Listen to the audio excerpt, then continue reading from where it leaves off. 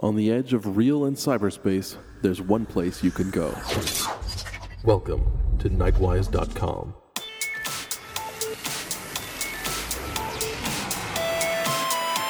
Nightwise.com. Tired of choosing between Macs, Linux, and OS X? Listen to the Nightwise.com podcast and learn how to slide from operating system to operating system using our hack tips and tweaks for cross-platform geeks. Tune tech into your way of life and let technology work for you instead of the other way around.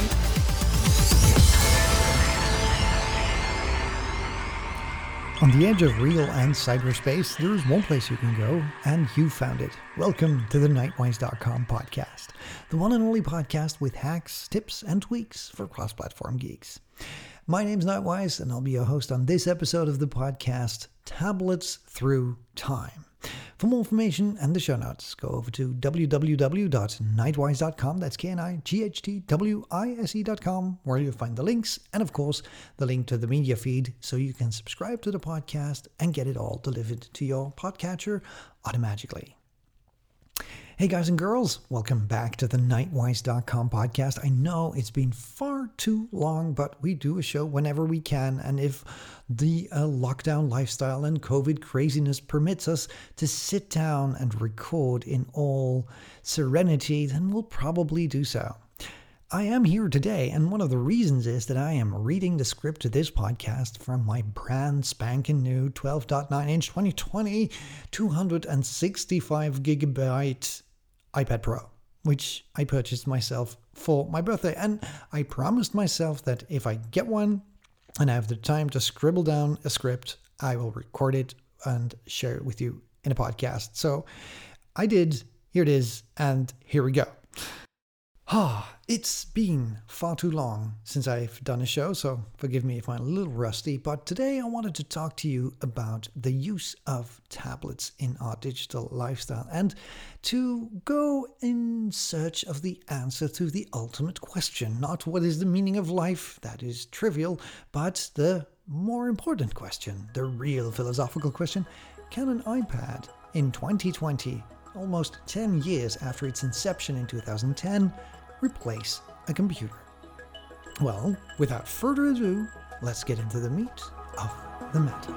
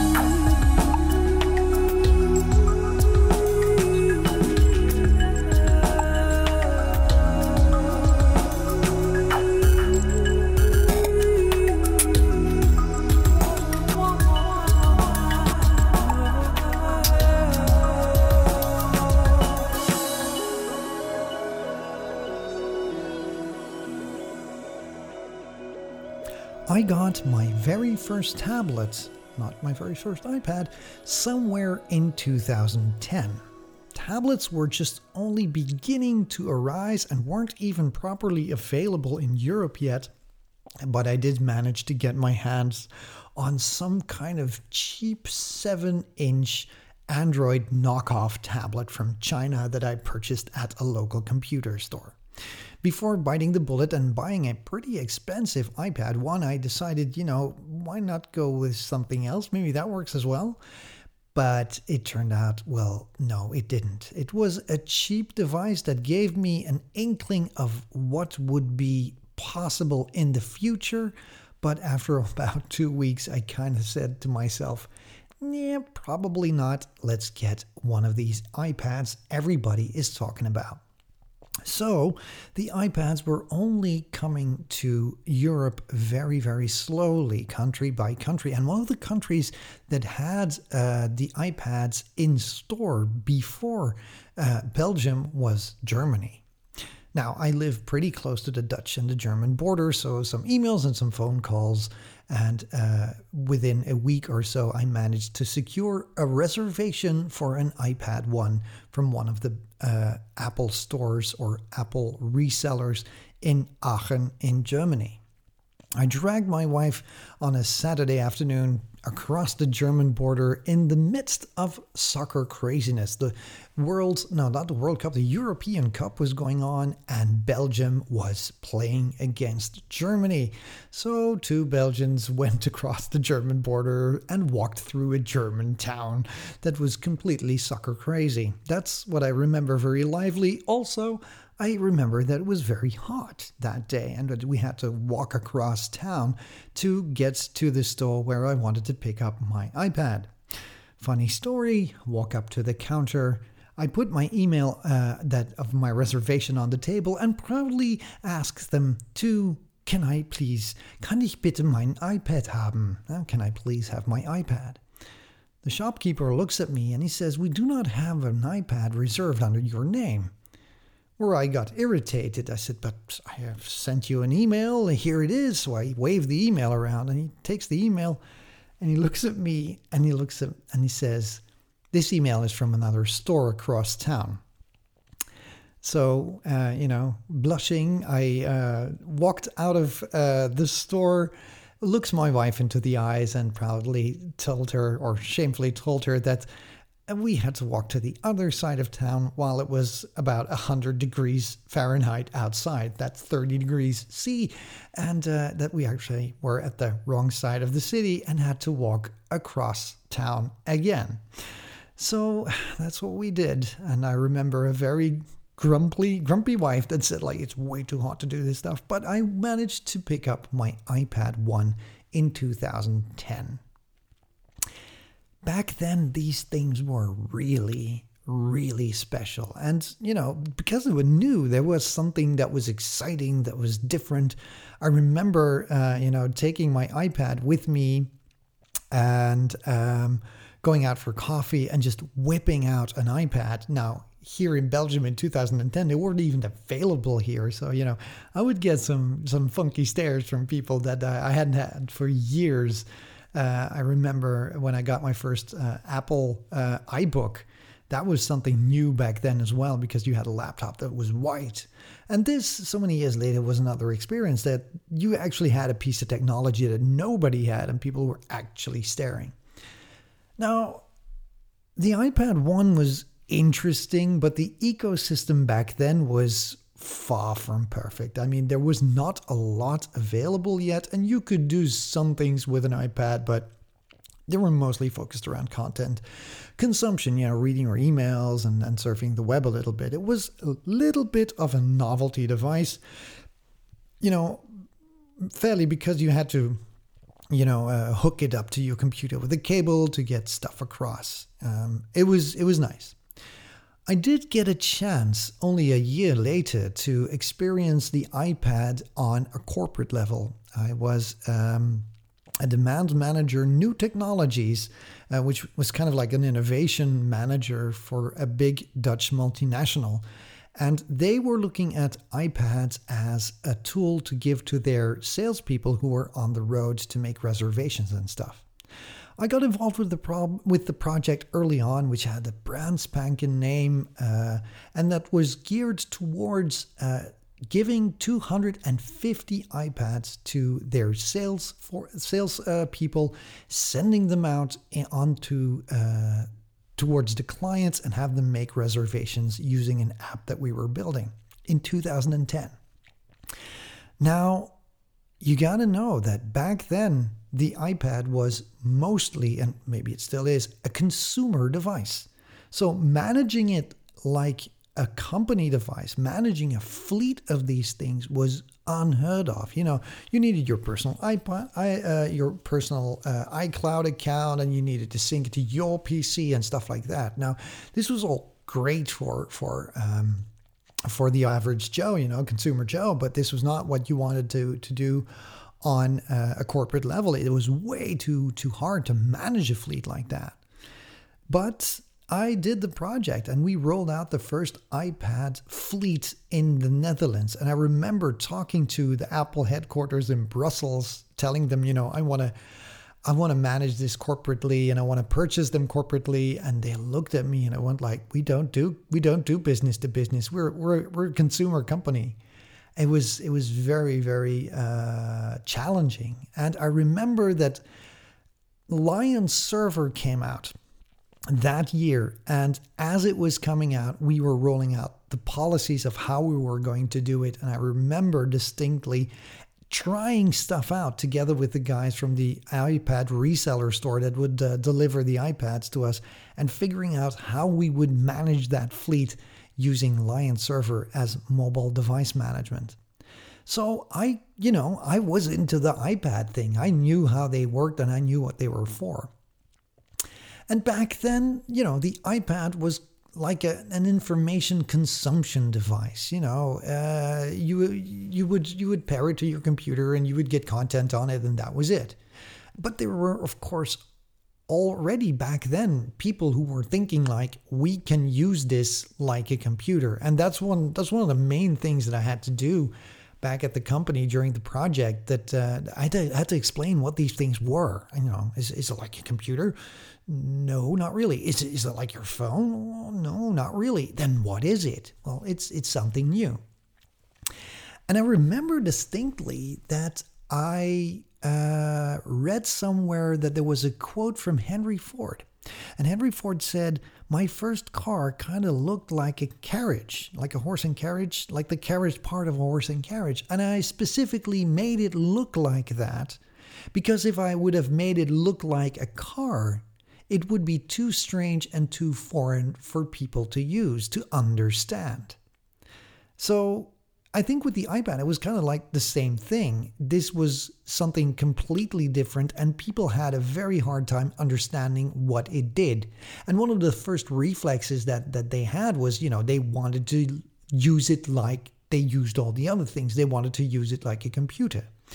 And from the early days, we've had situations where people would strap some kind of keyboard to it and would have a little pen that would act as a mouse and stuff like that. But I remember explaining to the corporate bums and bosses that, you know, this is not a computer. You can use it as a computer, but it's like, you know, doing a puzzle with chopsticks through a keyhole. You don't want to do that. And back then, it wasn't really ready for that. The form factor just wasn't fitting for it, and the software ecosystem certainly wasn't ready.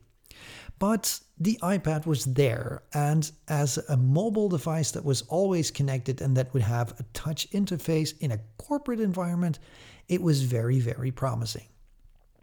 For me personally, I had been into the paperless business quite a while, and I had sworn off paper as much as I could. I had sworn off reading paper books by already moving to e-readers and even proto e-readers years ago. So for me, the iPad was a perfect content consumption device, and I remember using it for my mail and surfing and reading books, reading a lot on it, and trying to scribble down some notes to have it replace my paper. But mostly it was a mobile device. It went on for a couple of generations. I got a couple of iPads. I managed to switch to Android not that much time later. I remember getting an Android Nexus 7, which was by Google, and it was probably one of the very, very, very best Android tablets I have ever owned. It was light, it was compact, it was fast, and it was delightful to read on. Something that I had a problem with on the original iPad because I thought it was a little bit too big. Flash forward a couple of years, and the iPad has always been one of those devices that was in my side pocket. That would accompany my computer, that would be there, and that would allow me to have some kind of portable touch interface device while always accompanying my computer. That changed, I think, somewhere in 2015 when I got my hands on my very first 2-in-1. Yeah, from 2015, 2016. I managed to get my hands on a Surface Pro. Now, this was a very interesting device. It had a touch interface. I had played around with touch PCs before, back in 2005, when I played around with Windows XP Touch on some kind of HP tablet-y device that, didn't do what it was supposed to do. But aside from that, I hadn't really had a computer with a touchscreen. So when I got my first Microsoft Surface device, that kind of changed. I think that my first one was a Surface Pro 1, which I played around with, but then pretty soon I got my hands on a Surface Pro 3. Now, it was getting somewhere. It was getting very interesting for me because these devices had extremely good hardware. I mean, the Surface devices from Microsoft, very good stuff. Good battery life, nice screen, not too heavy, not too light. And I remember having my first Surface Pro 3 with a screen protector that gave it like a matte screen interface. Fantastic device. The power of a laptop, something that the iPad definitely lacked. The applications of a laptop, the ability to interface with the OS using a keyboard and a mouse, and something that was very compact and foldable. You could actually take the keyboard off and take the stylus and start writing. And that's something that I liked. Writing on these things. Suddenly I was sketching and drawing, and I remember that it helped me out a lot to write things down when I wanted to remember them.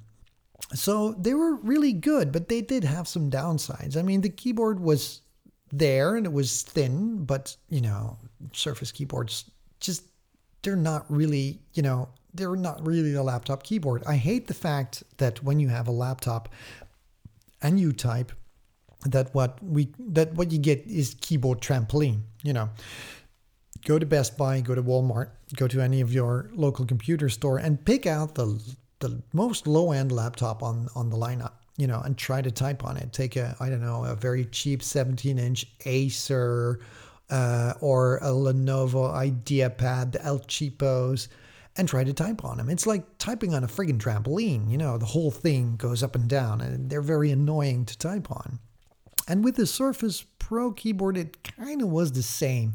They weren't bad, but I got irritated when I hear, I was typing and I would go, and it'd be this hollow sound like you would be, typing on cardboard, which basically you were. And that's something that I didn't really like. So, I thought what, I can just take the keyboard off and I can use it to write and to take notes. But the 12-inch, it's a 16:9 form factor, I think. I got to check. Maybe not, maybe something around that. It was a very, very rectangular Surface Pro. Is nice to write on, but if you use it in portrait mode, it's just a little bit too big. So it was a great device to take with me, to dock onto a keyboard and a mouse and to use that way. So I loved it as a very small laptop on the go and something that was great to take with me to the client and just hook up to a bigger keyboard and mouse. So I liked it. But there were some things that I hated about it. And one of them was the form factor. It was just a little bit too big, too heavy for me.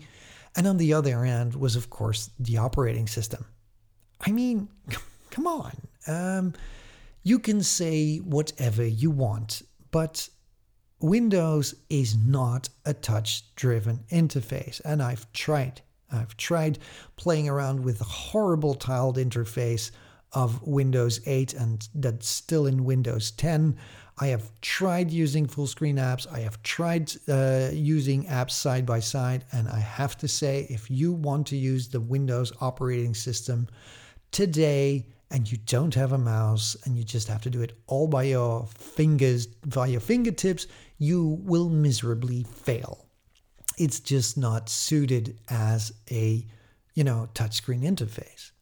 And then you have, of course, the apps in the store, which should be designed for something like that. Well, the Microsoft Store is a cesspool. It's a cesspool of badly written software. It's a cesspool of knockoff, unofficial applications that do God knows what. And it is an absolute, planet of disappointment. Jesus Christ, what is that? It is like, I will use the analogy again, licking the toilet seat in the train station. It has a lot of taste, but you don't know what you're going to get. I mean, wow. Applications were poorly developed, were developed by parties that were shady at best. Some of them just didn't work. Some of them looked like they came from the 90s. Especially, some of them would work and would work disappointingly. I mean, like the Kindle application. One of the things that I love to use a tablet for is having something to read on one end and taking notes on the other end. Now, with the Surface Pro, you could split the screen, something you could not do with the iPad back then. So I said wow, this is great, side by side, this is fantastic. And then I would start writing, and OneNote and all of the Microsoft apps are absolutely a delight to use, even in touchscreen mode, even if you get your head around, this is an app and this is an application. This comes from the store and this one does not. There's like the app of OneNote and there's the OneNote application. It's very confusing and we're still not clear on all of that. But, it was okay. But then you would get the Kindle app that would be so disappointing because you can only read books that you bought in the store. You cannot read documents that you uploaded yourself.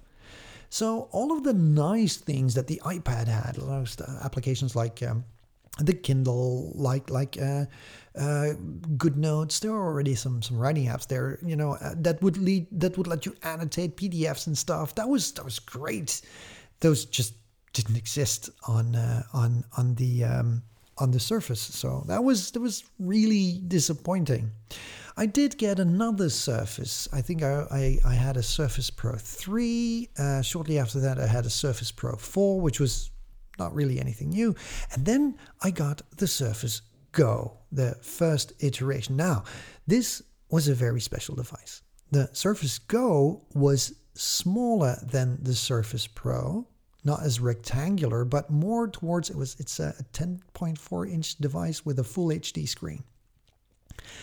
And a very light Pentium M processor. But I got it was cheap, and boy did I love it. I really liked it. The form factor was just absolutely perfect.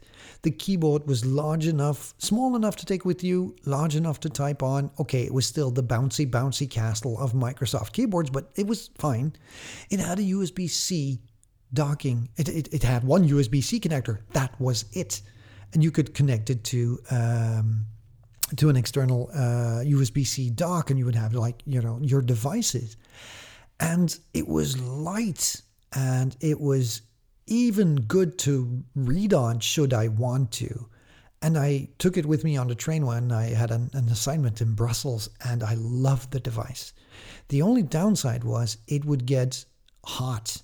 It would really get hot, and when it would get hot, it would get painstakingly slow, and I didn't know why. So this was really strange when you thought about it. It was a great device, but I never actually figured out, do I like it? I sold it off last year. I held on to it for quite a while, and I tried different things on it. I tried, let's reinstall it and make it really, really light. See if that works. Let's reinstall it and put Linux on it. See if that works. Let's reinstall it and just try it again. See if it's I don't know. Maybe it's the Citrix client. I don't know. Maybe it's the dock. Maybe it's this. Maybe it's that. I couldn't pin down why at certain points it would get incredibly hot and would immediately throttle down to a crawl, where my Raspberry Pi 4 in desktop mode would be able to overtake it.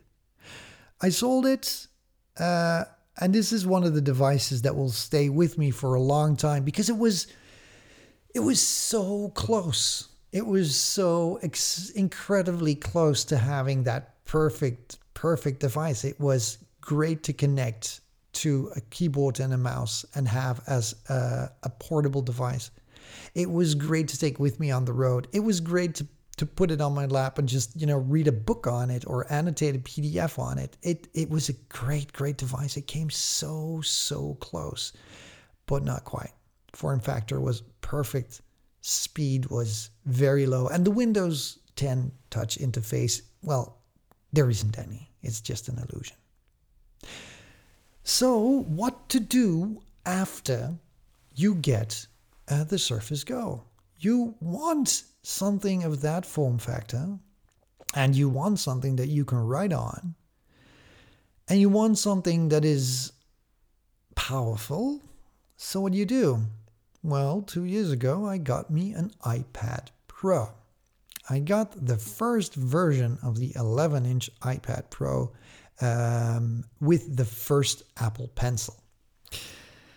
All right, back to an iPad after quite a few years. I think that the only thing that I owned in between was an iPad Mini, which is a fantastic device for content consumption, and which is a very nice piece of hardware. And I've from the 5 generations iPad Minis, I kind of had them all. I've always owned one, and I even tried owning, I had one before the iPad Pro, with a little stylus, with the Logitech stylus, and it was interesting to use.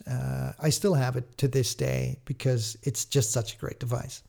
And the iPad Mini would go to my wife, and I would take the iPad Pro, or we would switch around. So it would always be there.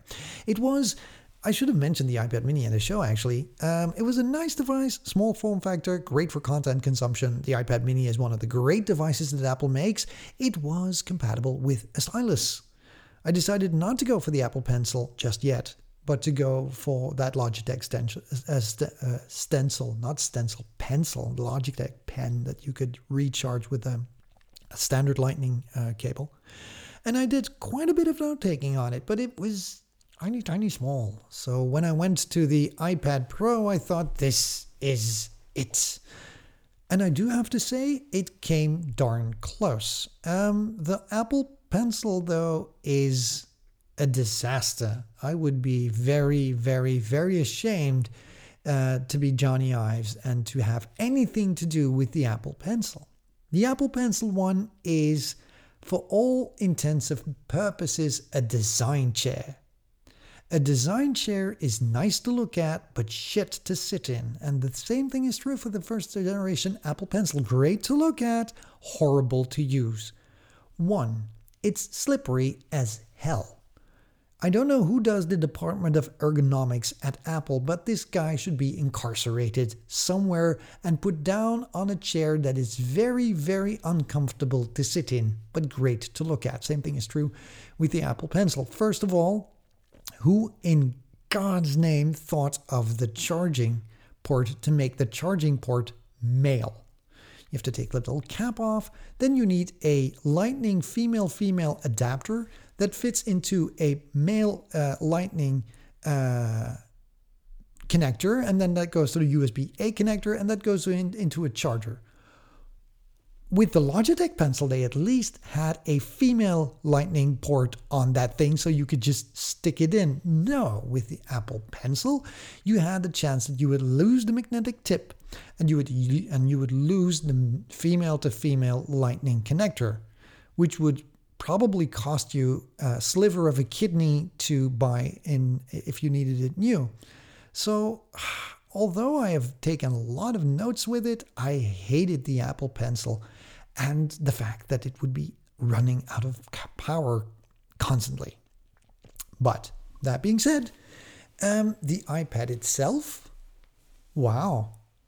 This was something that was a very nice step forward for a first generation Apple device. Remember the Apple mantra, if it's first gen, stay away. If it's second gen, you can go. But for a first generation device, wow, the screen, incredible.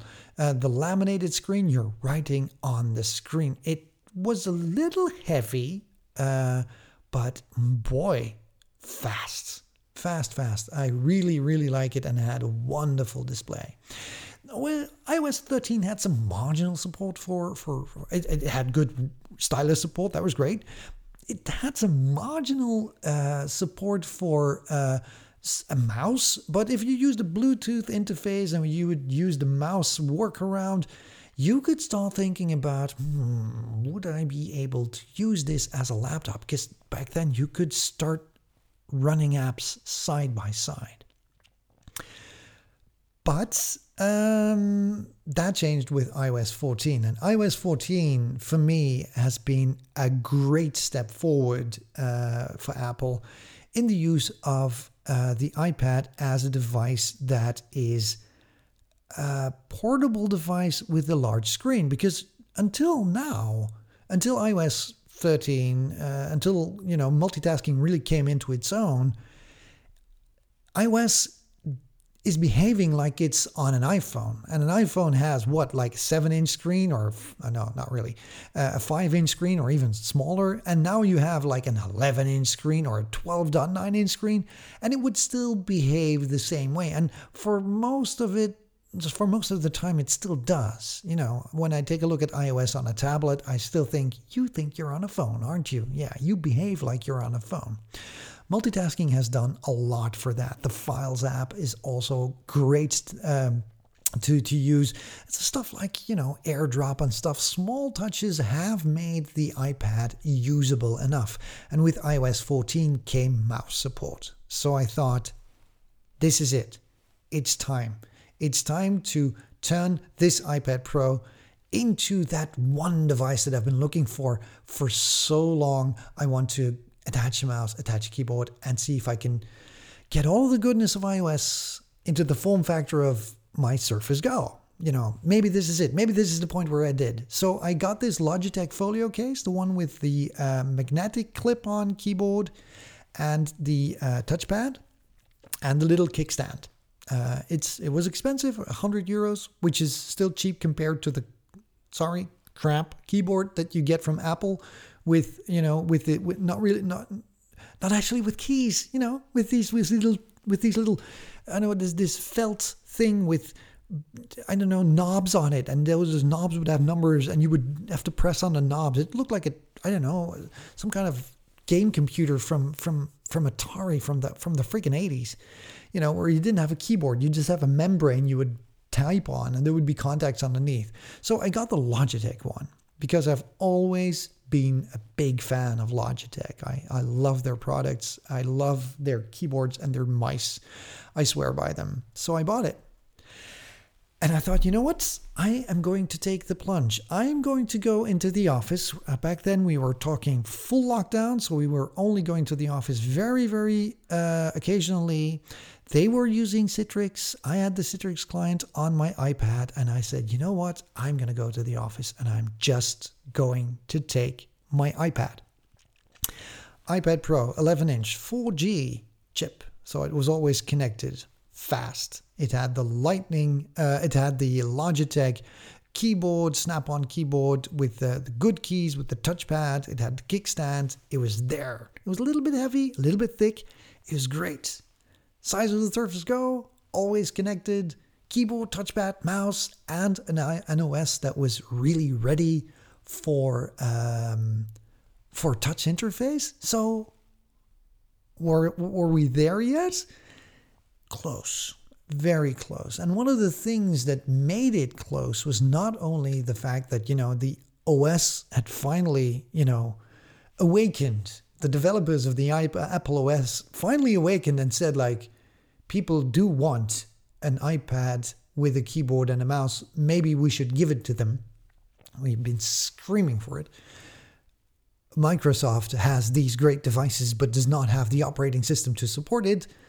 And Android has been in a state of, software civil war for the last 15 years. So maybe we should do this. And they did. And they almost got there. Almost. A big step forward, of course, is the fact that we have been moving in the last 10 years. We've been moving to the cloud more and more. I would hear people scream like, I don't have a file system on my Mac. Well, you don't need one. On my iPad, well, you don't need one anymore. I don't know how to put Word documents on my iPad. Well, you don't need it anymore. They're all in the cloud. Your tablet is an interface. Let it go. I, for the life of me, do not understand why they sell 1 terabyte hard drives in tablets. For what? But, that's just me. That's for people who want to do video development. Well, let's just not take that rabbit hole right now. We came very far. I mean, we really, really came far thanks to the cloud and thanks to the applications in the cloud having great native applications in iOS, opposed to the Microsoft Store, which is a disaster, I told you, and opposed to the Android Store, which is, in a state of civil war. The major platforms, Google, Microsoft, Office 365, offered good applications that let you interface with their cloud. And wow, suddenly I was going like, I think I'm running my company from this thing. Everything up in SharePoint, using the Office 365 applications, working in the cloud real time. A little bit iffy when you didn't have connectivity, but you would be able to survive. And it was great. But the OS just wasn't ready yet. So I come to the final question, which is, if we take a look at tablets these days, is the tablet ready to replace the desktop? Well, the answer is, as I said, not quite. Apps have improved, but operating systems still lag behind. Tablets to this day don't give you the multitasking that a desktop gives you. I challenge anybody with a big monitor and the ability and the habit of having multiple windows open at multiple times and flipping through them to do so on a tablet. The question that you want to pose yourself is, do you want to? I mean, the one thing that a tablet helps you to do is gain focus, to not have 25 windows open. So there's a pro and a con, but you might want to have some stuff side by side. So operating systems, that being Android and iOS, are still pretty poor at multitasking. I mean, there is no decent windowed interface on a tablet. Take a Surface Pro, fire up Windows 10, enjoy the beauty of a windowed interface, and enjoy the frustration of trying to operate it with a touch-based interface. These two things just don't mix. If you have fat fingers, you need full screens. And if you have a tiny window, you need a good mouse. That's as simple as it gets. Trying to do one with the other only leads to frustration. I can tell you. I mean, have you ever, give it a try. Pair your mouse to your phone and try to operate your phone with a mouse. It's hilarious because it's a touch interface. You don't control it with a mouse, and vice versa is true. So Android is coming close. They do have something like Samsung DeX, which is the ability to plug in your Samsung device onto a dock, and it will start behaving. It will show you not a touch interface, but a windowed interface. So on the pro side, yes, tablets are ready to replace laptops. I mean, The size, look at a 12.9-inch iPad, pretty good. The battery life, fantastic. Any Android tablet gives you at least half a day of battery life. Great. Storage, yeah, either extremely expensive using an iPad or just a micro SD card of 1 terabyte that doesn't cost you anything and shove it into any Android tablet that you want to. Great.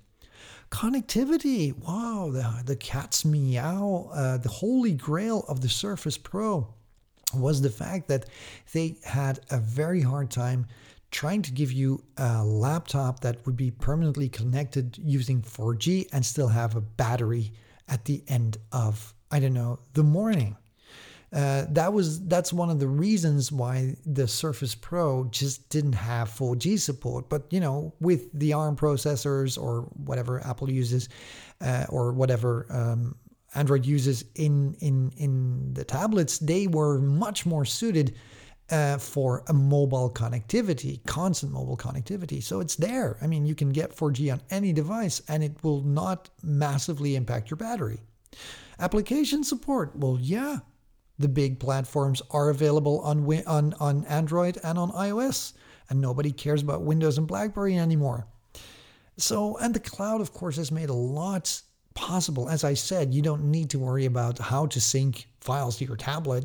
They're in the cloud, you're connected, go. But there is also something speaking against it.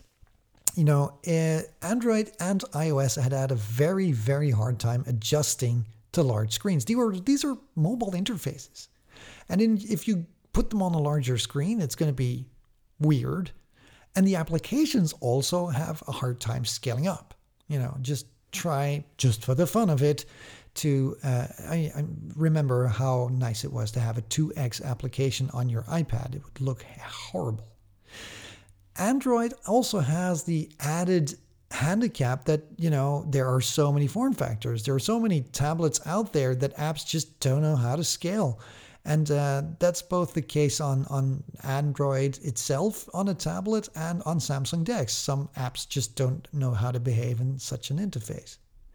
And I don't know, a lot of home screens still look like it's 2005. I mean, if you take a look at the home screen on the iPad, really? We still can't arrange, the icons the way we want to? Seriously? Android has had these for years.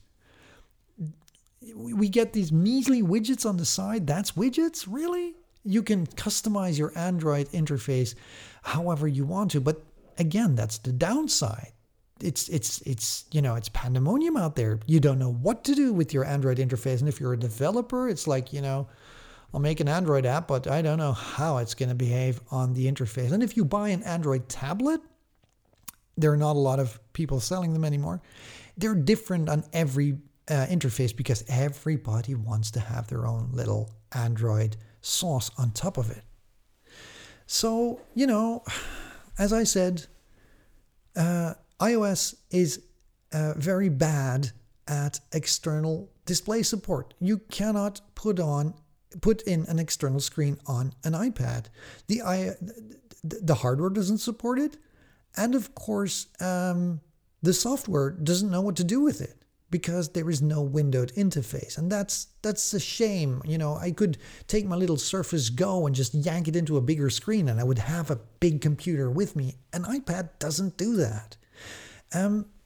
On Android, there's, of course, as I said, apps scale badly and there's no uniform OS because everybody wants to build their little flavor.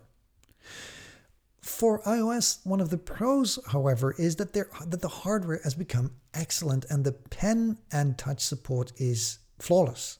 It's great. It's amazing. And, on Android, Samsung DeX looks promising. They are becoming more and more desktop aware, but it's their little flavor. So the question is, are we ready? Well, almost. In the post-corona workplace, we will be mostly working from home. We will have a desktop with a large, comfortable screen, a good keyboard, a good mouse, and hopefully a good chair. We will have to do occasional moves to the office, occasional goings outside towards clients. And for that, we will not require a laptop per se. We do not need an entire desktop interface just for those excursions, since we're connected to the cloud anyway. So looking at the state of tablets through time, and looking at the state of tablets in 2020, the Android side, where it looks promising, but because of the fact that there are so few vendors still making them and that there is still such a diversity in the way that they are making them, it's going to become challenging for the developers to make something that works on everything. But on the iOS side, the hardware is fantastic. The software support is great, but the OS still thinks that it's on an iPhone. And in Cupertino, they do get the memo, but they do get the memo a couple of years later. So we don't really know if we will ever get something close to the Android flexibility on the iOS monoculture. We're almost ready. We're almost there. Perfection, or the ultimate device, the synergy device that we have been waiting for years, the merger of both a computer and a tablet, something that has the form factor and the touch interface of a tablet, but gives us the flexibility of a laptop. No, it's still not there. We do not have the perfect two-in-one Surface. The Surface Pros are close, but don't have the OS. The Android tablets are close, but they have diversity up to a point that there is not enough support by the developers to make the applications work for it. And iOS, as I said, gives fantastic hardware, great software support, but still lags behind in the way they envision the OS to work. That means that we will still be carrying around a tablet and a desktop for at least the next couple of years, I think. I'm not sure. We'll have this conversation next year. But what I will try to do is give my 12.9-inch iPad Pro a run for its money and try to use it as much as possible as a desktop replacement if I can. That was my side of the story, and now I'm very curious about your side of the story. What have you experienced when it comes down to using a tablet? You can share it with us via email, the old school way, by sending us a little email or a voice message on feedback@nightwise.com. And if you want to chat real time, just find us on Discord. That's the ultimate social, it's like IRC for old people or young kids. That's it, IRC for young kids. And I'll put a link in the show notes to the Discord server so you can hang out there. And that's it. I hope you enjoyed our little excursion through time. 10 years of tablets. Amazing. From the iPad 1 to the iPad Pro, from my very first Android through the Nexus devices to Samsung tablets, to the Surface Ecosphere, starting from Touch, XP Touch, tablet-y things to the Surface Go and stuff like that. It's been quite the ride, but we're still not there yet. However it turns out for you, however you want to use your mobile device, just remember this. Remember to let technology work for you instead of the other way around. See you guys on the flip side, and this time I'm gonna let you enjoy the entire track of Susumi's without having me talk through it. See you guys next time. Bye-bye.